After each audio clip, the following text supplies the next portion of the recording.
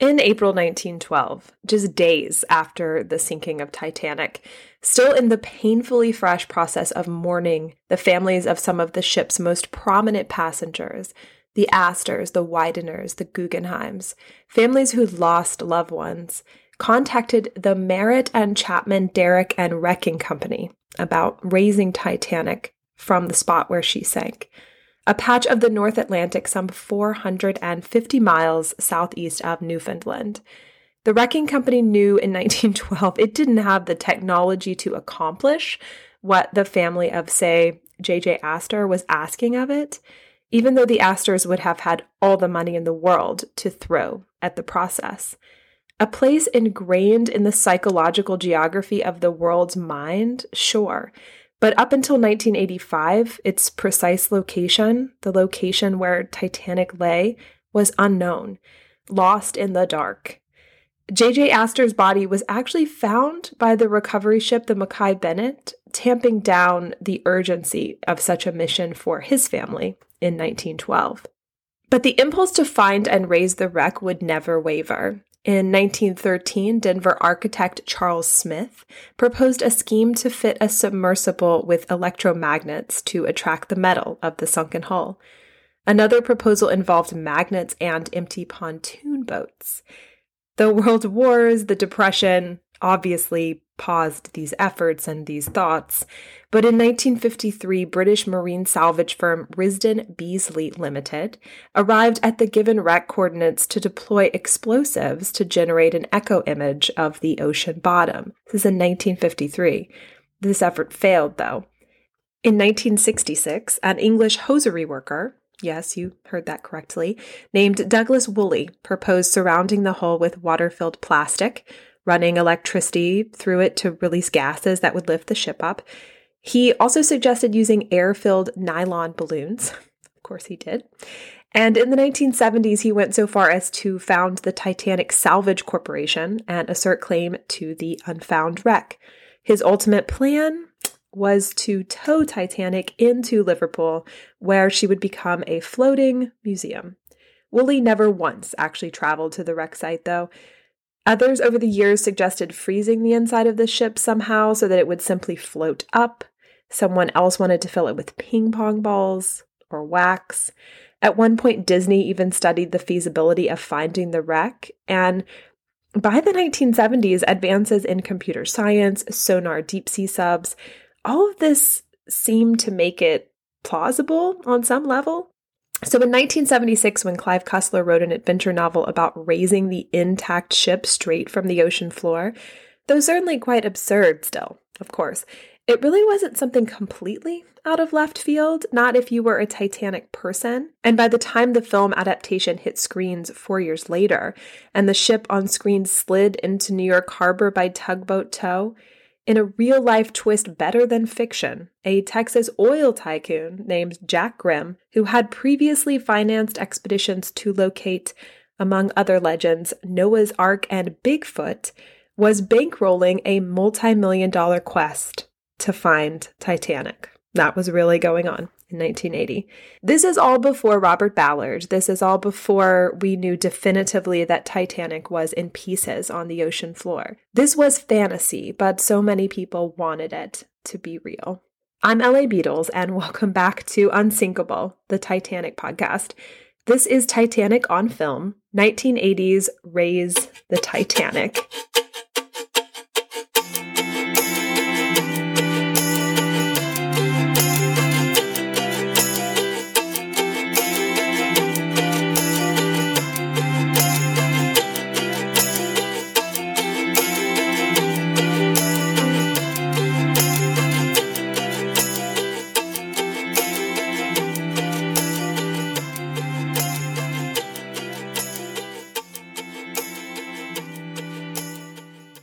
I'll be straight with you all. I didn't finish the novel upon which this movie is based. It's not my cup of tea, the bluntly written, uber-masculine adventure novel. This thing smells like the 1970s when you open it, and it just didn't work for me. But I was excited to watch the movie because I'd heard from several close friends and from several of you who wrote in that the film is worth watching for the actual raising scene. And you were right. More on that in a little bit. But up front here, I also want to say that the meat of this episode of talking about this movie really exists in a pre-Ballard world. If I put the film in the full context of the discovery of the actual wreck in 1985, then this episode would be 17 hours long. I would bore you to death and you'd never listen again. And I promise that episodes on Ballard and the joint venture with the French team that located the wreck, those are on the way. I'm in prep mode. It's a lot. But for now, let's exist in 1980. This is the year The Shining comes out, The Empire Strikes Back, Airplane, Friday the 13th, the era of the expensive disaster adventure movie. Think 1970s epic cultural impact of The Towering Inferno, Earthquake, The Poseidon Adventure, also about a capsized luxury liner to note. So this era was kind of already on the wane. Beyond the Poseidon Adventure, which was a sequel to the hit released in 1979, for example, totally flopped. The advent of Star Wars had ushered in a new kind of special effects movie, a new kind of blockbuster, an entirely new aesthetic, really. So in hindsight, at least from a study in film history, it's really not that surprising that the 1980 adaptation of Cussler's novel failed miserably at the box office. We're talking earning $7 million against a $40 million budget kind of failure. But at the time, it was kind of shocking to many involved that it did this poorly. The book had been a major success, making Cussler more money than he'd ever imagined he'd see in his lifetime. When a reporter asked him about the profit from selling the film rights, he replied, purportedly, quote, "We did buy a new refrigerator. We still eat out only once a week, usually at McDonald's." The film had been optioned by a prolific producer, albeit one perhaps best known for bringing us The Muppet Show. Hundreds of hours had been poured into the intricate labor of building models for the film. Titanic, of course, seemed to grip the American mind. So the producers thought this was a recipe for a fair amount of success. Not quite. So before I go any further, I want to play you a little clip from the 1980 trailer, just to, if you haven't seen the movie, just to kind of set the tone of what we're working with here. All right, here we go. I think we hit the jackpot.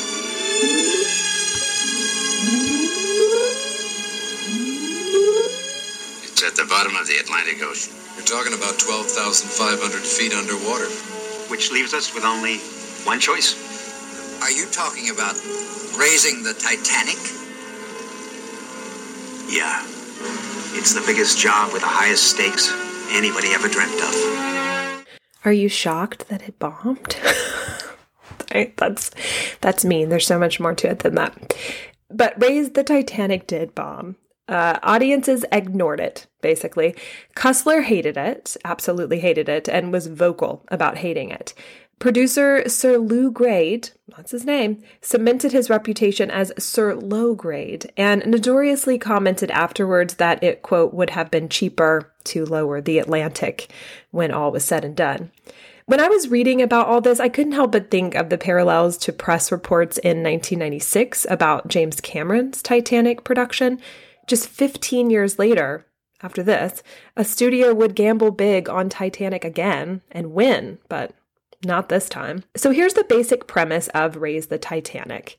In 1912, it's discovered, American soldiers had mined a fictional element called Byzantium in Arctic Russia and eventually tried to smuggle it to the United States on the Titanic. In present day, the United States has developed an anti-missile system, part of some deeply secretive mission called the Sicilian Project, led by a man named Dr. Gene Seagram from the Pentagon. This is something that might make the threat of nuclear warfare obsolete because of its extreme power. They describe this project as something that important and that big. But it requires Byzantium, and by the way, guys, I'm going to pronounce that 8 different ways. Byzantium. It may come out differently. It's every time I say it, I also think of unobtainium from Avatar. Speaking of James Cameron, but anyway, sorry. So it requires Byzantium, and this big store of Byzantium is now 13,000 feet below the ocean's surface on Titanic. Enter Clive Cussler's earthy, rugged, anti-James Bond kind of hero, Dirk Pitt, who is apparently only brought in on the most dangerous and absurd of missions, as you heard in the trailer. He proposes that bringing the entire ship up isn't that zany of an idea. It's plausible, at least if he's involved. Add in a subplot of Russian competition, as they feel as though the Byzantium belongs to them. It was stolen from them. And another truncated subplot involving Gene Seagram's wife or partner. In the movie, it's not clear. We'll talk about that a little bit more later. But what is clear is that her name's Dana, had a dramatic affair with Pitt years prior. And so you have an action movie that really has very little action, but a lot of talk about looming threats. I'm spoiling everything. You guys, sorry. Go watch the movie right now if you don't want to hear anything else, but before you listen. The movie really downplays the book's Cold War plot, just to note, as well as the love triangle. It downplays that as well. And honestly, I'm no true student of film, but even I can surmise that a lot of scenes must have ended up on the cutting room floor. In May of 1978, just 2 years after the book's publication, Lew Grade announced the film adaptation would be directed by Jerry Jameson, who had primarily directed television up to that point, and that the movie would be the most expensive production from this production company, Lord Grade, ever, at $20 million, but it would have no major movie stars. "We don't need them," Lew Grade said. Quote, "The ship is the star. Anyway, the money that would normally go to actors has been spent on our models. They're magnificent." And he's talking about the models of the ship, not models. Grade had already gone through a director change, apparently, at this point, and according to some reports, had already gone through 17 scriptwriters. The group of writers actually included at one point the renowned novelist Larry McMurtry, whose works Terms of Endearment and The Last Picture Show were adapted into two of arguably the most lauded and best films of all time. And his book Lonesome Dove became an equally awarded and remembered miniseries. McMurtry would even win an Oscar in 2005 for adapting the screenplay for Brokeback Mountain. Just side note, he just died this year.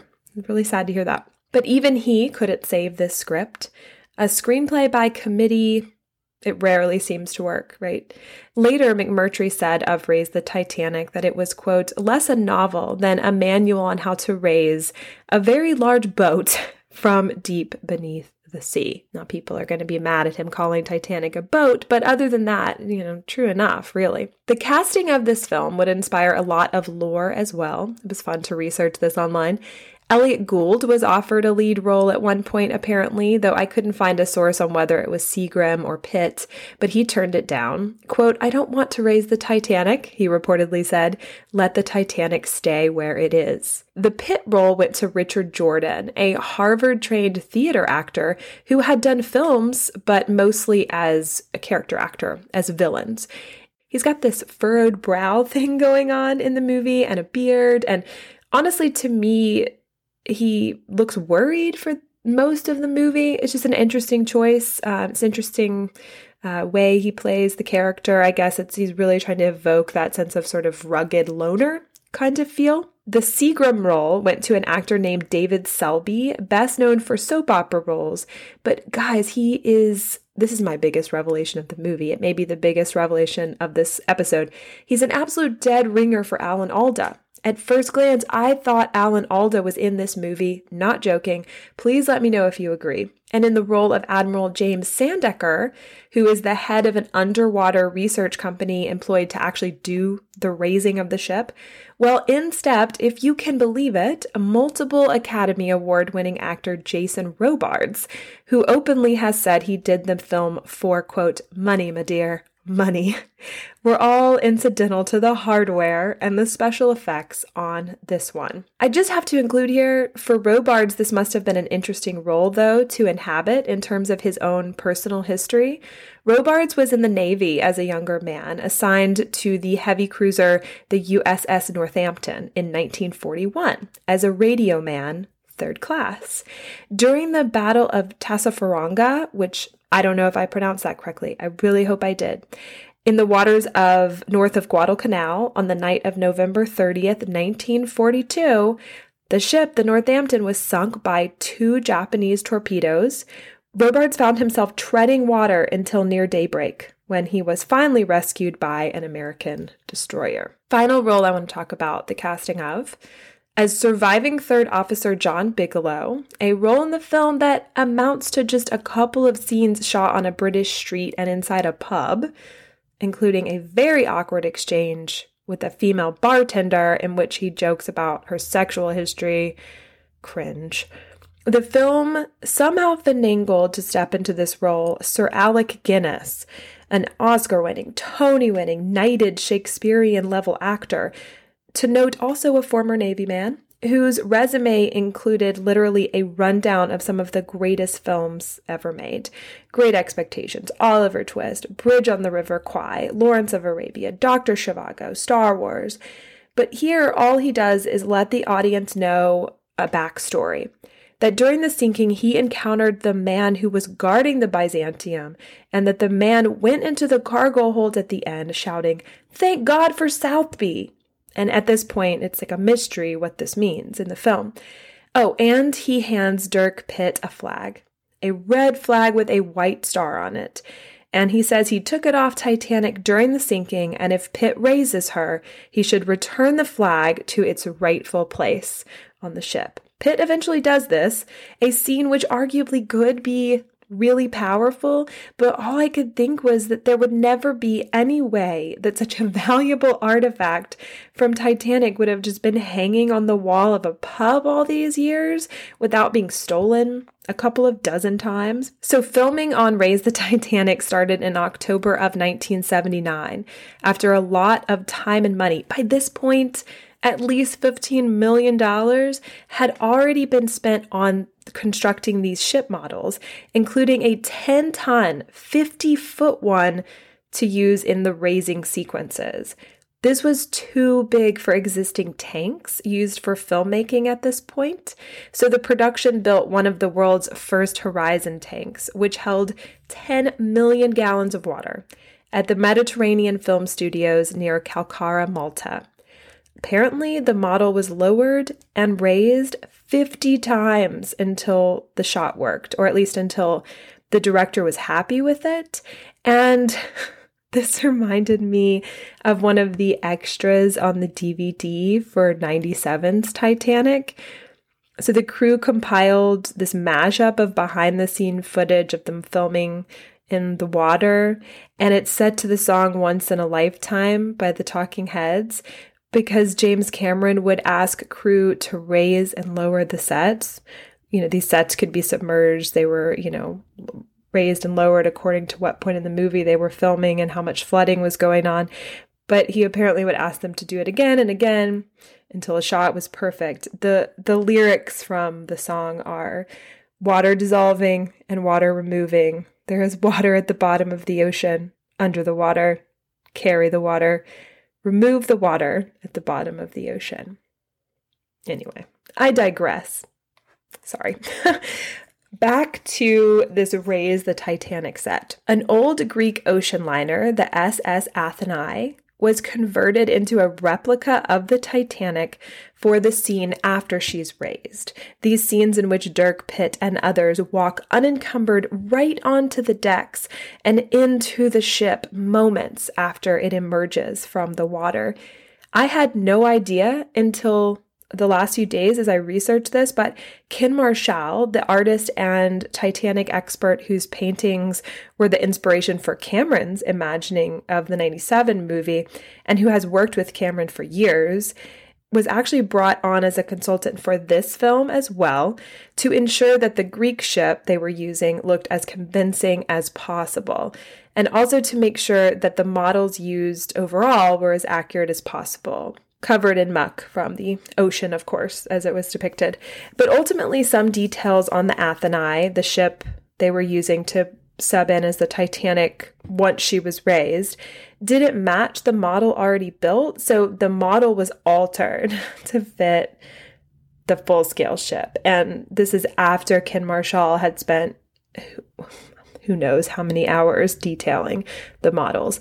I've never met him in person, but everything that I understand about Marshall is he's an incredibly detail-oriented person, and I'm sure this drove him crazy. By the time Raise the Titanic was released in 1980, the budget had bloated to what was then reported as something in the region of $35 to $40 million.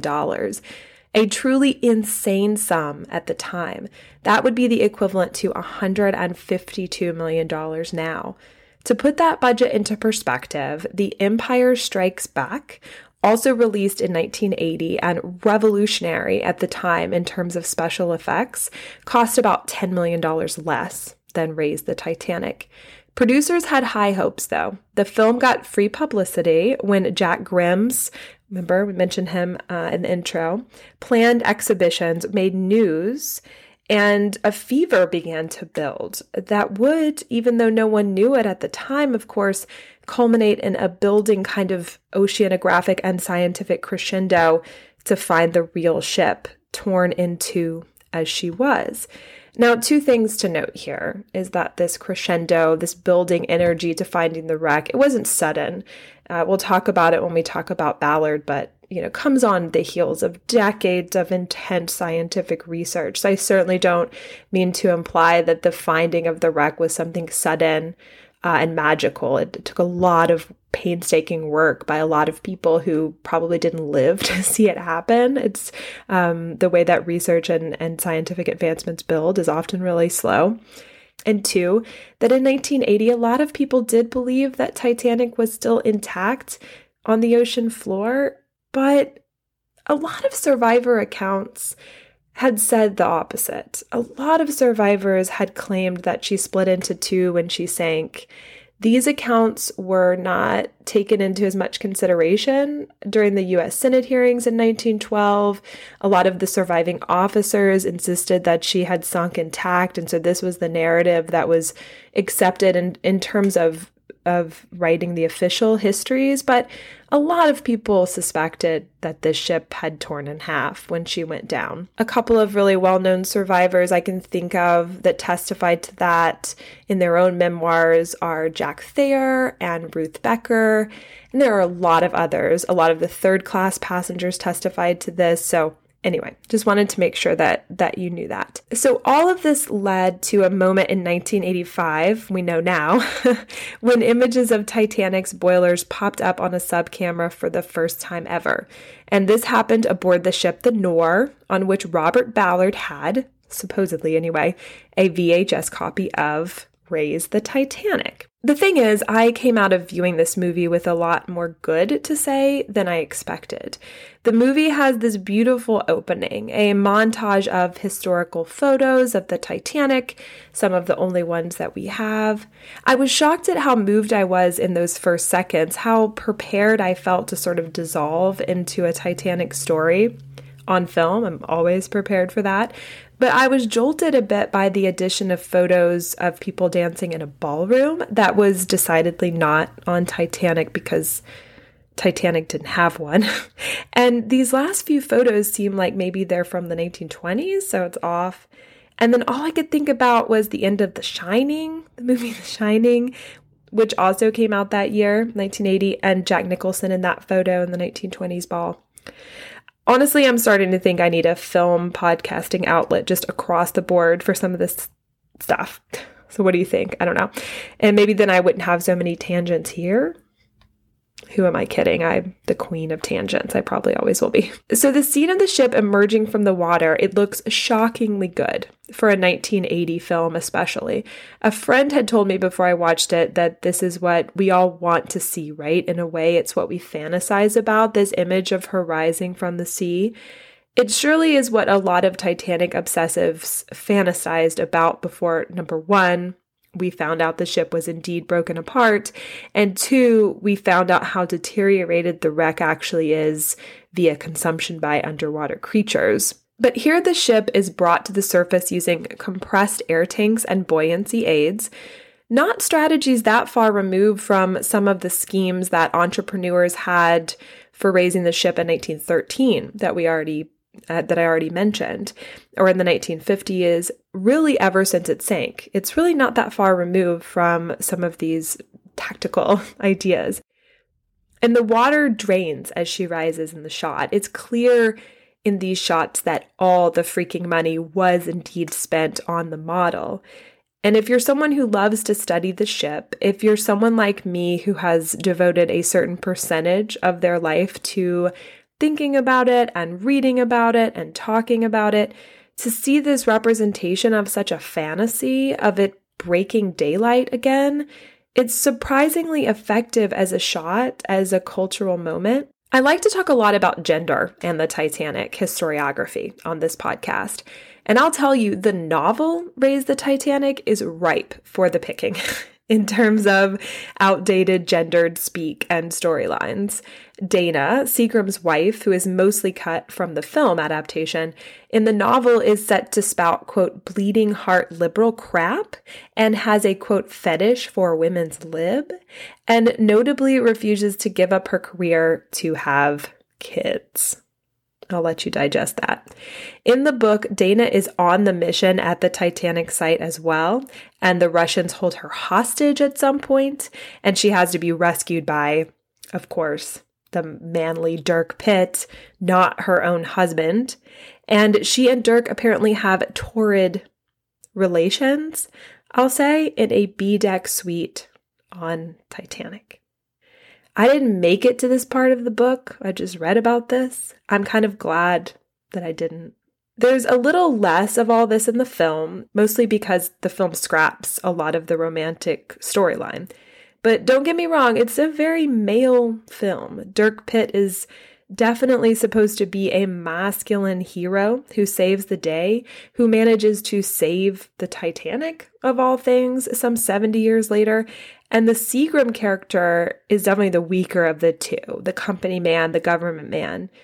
But importantly, it's all also men on the ship that monitors the expedition. It's all men on the subs that do the dirty work. It's all men who debate the pros and cons of Byzantium's potential on the world stage. And the dialogue is... Okay, well, let me just play you one clip. And this is a good one because it involves Titanic being called a man and a woman kind of in the same scene. You'll see what I mean. 1 second. Isn't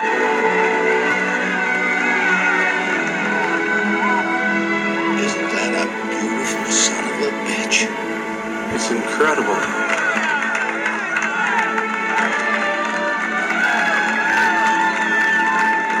There she is. So that's from the scene, right? As she's raising from the water and all the crew of the expedition are on the decks. When the ship emerges, it's portrayed as just mere moments before she's absolutely upright, patched in her iceberg wounds, completely floating. And Pitt just walks right on to the ship. No preservationists, no conservationists to be found, no examination or safety checks before his boots hit the deck and the interiors of this ship that's been on the bottom of the ocean for 70 years.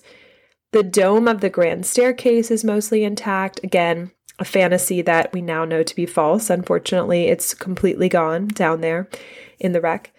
But I was thinking, as ridiculous as these scenes are, and believe me, they are ridiculous, isn't this the walk that we all kind of want to make? To pace the remains of that staircase, to peer around corners and see what might have survived, to feel our feet wet on that floor. At one point, Pitt just jumps on a crew outer staircase, just not even a hesitation of, oh, I wonder if this staircase will still hold me. Is it still stable? And it's here that the movie lost me again. I mean, I spent most of the movie lost, really, because the Russian subplot is pointless. And really, the search for the Byzantium is pointless, too. It's like the heart of the ocean in Titanic, in 97's Titanic.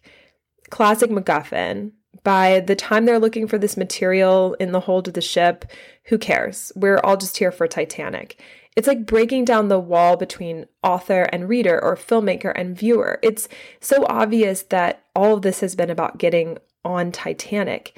And once we're on it, that first 30 to 45 minutes of the movie just seemed pretty empty buildup.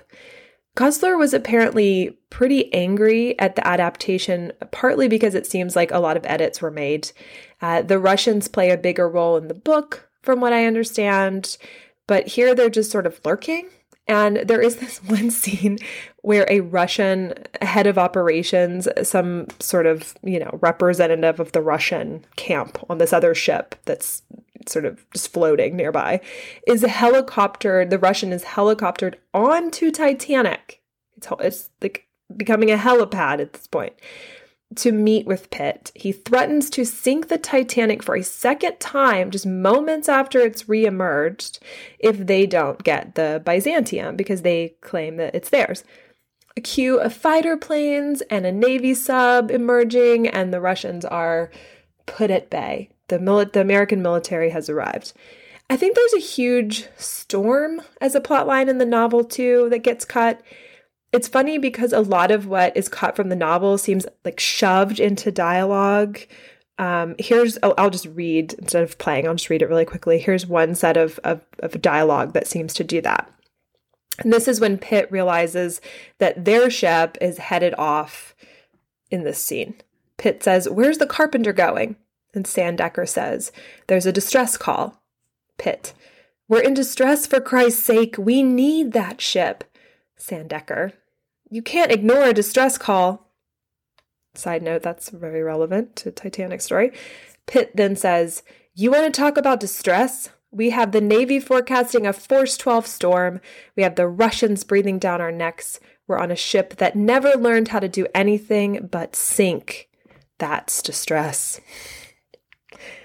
The movie is worth watching for the raising scene and also for the towing scene, this sequence in which the rusticled and mangled but triumphant Titanic sails into New York Harbor on a tugboat tow, 7 decades after she was due, with Dirk Pitt and Robards' character Sandecker on board. Side note, part of the shot is actually from the 1976 bicentennial celebration, with the Titanic or their version of the Titanic kind of superimposed over it.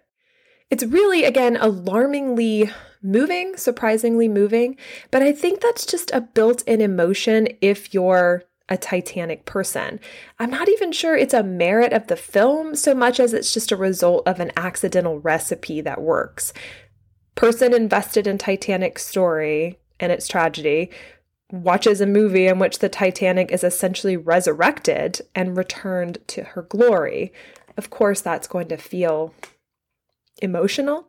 So the movie ends really anticlimactically. Seagram and Pitt want the same woman, of course, the journalist Dana, who gets absolutely no screen time once the mission begins. But that plotline is just abandoned. And really at the end, the two men seem to find some amount of understanding and solace in one another, and they talk to one another. And that's not a terrible ending of a movie if the emotional investment is there. But I don't know. If you're someone who is emotionally invested in these characters, please let me know. I really want to try and understand. Plot-wise, this is what happens. The American who was transporting the Byzantium had actually arranged a fake burial of it in a graveyard in Southby, England. That's why he says, "Thank God for Southby," according to that officer who encountered him, played by Alec Guinness. And he had done this prior to sailing on Titanic. So when the team led by Dirk Pitt opens up the crates on Titanic, Byzantium's not in there. These crates are just full of rocks. That pause is the sound of me deciding not to make a joke about the movie being a pile of rocks. Pitt and Seagram decide to leave the mineral in the grave in Southby because they agree its existence would destabilize humanity and potentially incite even more horrific types of warfare. Roger Ebert said it best in his review. Here's a little chunk from his review. I want to read it verbatim. Quote, "Raise the Titanic is almost a good movie. It has some wonderful moments, but they're bogged down in 2 moronic subplots. Why is it that they always gum up great movie ideas by shoveling in those 2 infallible dead ends, The Girl and the Russians. We get some hot scientific gobbledygook about how the Titanic might really be in pretty good shape, down there 2 miles below the frigid Atlantic, where it wouldn't rust because of the oxygen shortage in the water. The movie succeeds in recreating some of the romance of Titanic itself. The Girl is completely unnecessary, as are all of her scenes, especially one in which she and her boyfriend go fishing all the way out in the country just so a helicopter can turn up with orders to take the guy back to town. The Russians are also unnecessary, and so is the basic premise of this plot. End quote from the late Roger Ebert. In terms of the Russian subplot, okay, deep breath. There is obviously so much analysis to be had in terms of military involvement in oceanography, in exploration, and this applies to the discovery of the wreck in 85 in some pretty big ways, and the entirety of a Robert Ballard conversation. There's a whole Cold War thread to be pulled on here, and I chose not to today for 2 reasons. One, because it's not an era that's my specialty in terms of academic training, and I fear I wouldn't do it justice without many months of research. And 2, I didn't want this episode to be 5 hours long. One thing I will mention, that for as crazy as the plotline of this movie sounds on paper, or really at all, the way the team finds the wreck in the movie is not that different from how Ballard, his team, and the French team led by Jean-Louis Michel found the wreck in 85. They did it by combing, albeit in real life much more meticulously and with a lot more planning, a larger area around the wreck's alleged coordinates. And it's also part of the debris field that they find first, as in this movie. It really is kind of strange that this novel and film enter the cultural consciousness less than a decade before the wreck was found, a coincidence which led Cussler to claim in an updated preface to the book that his work might have actually inspired the expeditions to find the ship. I laughed a little. So we'll talk about all this in depth soon enough too, but in reality, a piece of the Titanic has been raised. At 6:18 p.m. on August 10th, 1998, a crusty piece of wreckage emerged from the North Atlantic into the air for the first time in 86 years at that point. The big piece, as it's known, weighed nearly 20 tons and measured approximately 27 by 20 feet when it was recovered from the wreck site, from the debris field, by a company called RMS Titanic Inc., a company which has controversially, to put it mildly, brought up hundreds and hundreds of artifacts from the debris field. This particular piece was originally located on the starboard side of the ship, between the third and fourth funnels of the B and C decks. It's undergone extensive preservation processes, including a lot of time resubmerged in water as it acclimated to life above the surface, and it can now be found, at of all places, in the exhibition at the Luxor Casino in Las Vegas, Nevada, USA. There's a lot to unpack here, guys. I'm not skirting around it. I'm going to jump right into it in future episodes. We're going to talk about this. In the meantime, something else is rusting now too. That 10-ton scale model, the Titanic that was actually raised from the ocean, was left on the grounds of Mediterranean Film Studios in Malta and subsequently severely damaged by a storm in 2003 and is now rusted beyond repair, succumbing to the elements. Guys, Clive Cussler was reportedly so disgusted with the film that he refused to give any permission for further film adaptations of his books until 25 years later. But that situation turned rather sour as well when he did eventually. In 2006, Cussler sued the filmmakers of Sahara. Is it Sahara or Sahara? So I'm going to say Sahara, a film adaptation of his 1992 book, and he sued them for failing to consult him on the script. This was the Matthew McConaughey movie with Penelope Cruz and Steve Zahn. Remember Steve Zahn? Remember when he was on movie posters? By the way, if you haven't watched the series White Lotus on HBO, it's just recent from this year, you absolutely should. It's really good, and Steve Zahn is great in it. Who knew we'd be talking about Steve Zahn. It's a tangent, see? But really, McConaughey was Dirk Pitt. Just think about that. McConaughey eventually plays Dirk Pitt from it's kind of like Bond, right? Like different people can play him, and he plays essentially the same person who raised the Titanic. It's interesting to think about. And you may not know this, but McConaughey was also almost Jack Dawson in 1997. He came very close to being cast in the Leo role. All comes full circle.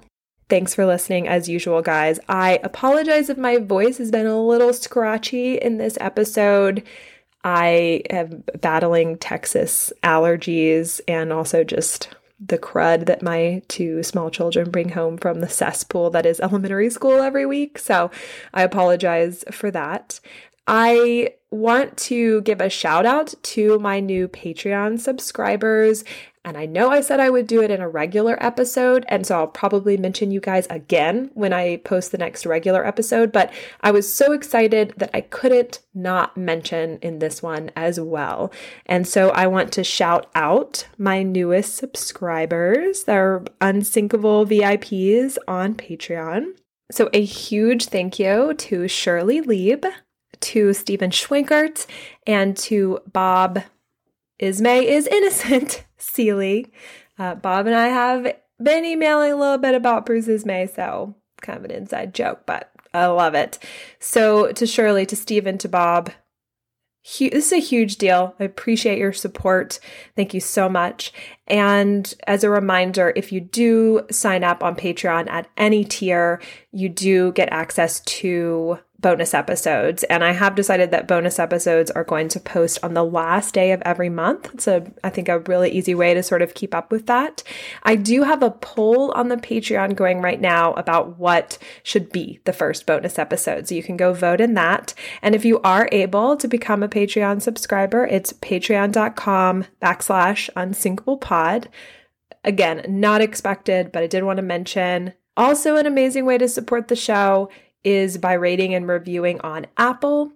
Shameless request here, guys. I would really appreciate it if you did. Written reviews on Apple do a lot to help the optics on the pod. It's how people find podcasts. It's also, I think, how people sort of judge whether they should give a podcast a try. And so they're really important. I hate getting bogged down in sort of the logistics of things like that, and I hate to ask for that. But if you do listen on Apple and you are enjoying the podcast and you have a couple of extra minutes, greatly appreciate it. The listenership for the podcast is growing every week. It's amazing. I'm incredibly thankful as always. If you'd like to contact me just to talk about anything, did I get something right? Did I get something wrong? It's unsinkablepod@gmail.com. On Instagram, unsinkablepod. On Twitter, unsinkablepod. Please contact me about anything. I truly mean that. And I'm trying to think what else. Thank you for people who have been writing in. I got an email from a listener named Avi about just Titanic films in general. He's watched a bunch of them. He recommended some I should see. That was great. I got an email from a listener named Louise who turned me on to a podcast I need to listen to. Very excited about. And once I have, I will mention that in a podcast rec segment on the next episode. But I want to kind of listen to it and digest it so I can talk about it with you. But the conversation's amazing. It's fantastic. Keep it coming. So I will see you in 1 week for the next full regular episode, and that is going to be on Helen Churchill Candy. Really incredible passenger survivor. Her tale, so to speak, is not told enough. She had really extraordinary life before Titanic and after Titanic. Chelsea and I talked about her a little bit in the Titanic on Fiction episode, but she was a women's activist. She was really progressive for her time. She was an author. She is just, I don't know, I think a good example of the women from Titanic that we need to be highlighting more, kind of rewrite the narrative not only of Titanic, but also lives of Titanic survivors and passengers before and after the ship sank. I'm really looking forward to that. And can't wait to kind of dig into someone's full life again, like I did with the Ismay episode. So look out for that in 1 week. And in the meantime, cheers. Happy Thanksgiving if you're in the US. Have a wonderful holiday, and I will see you soon. Bye.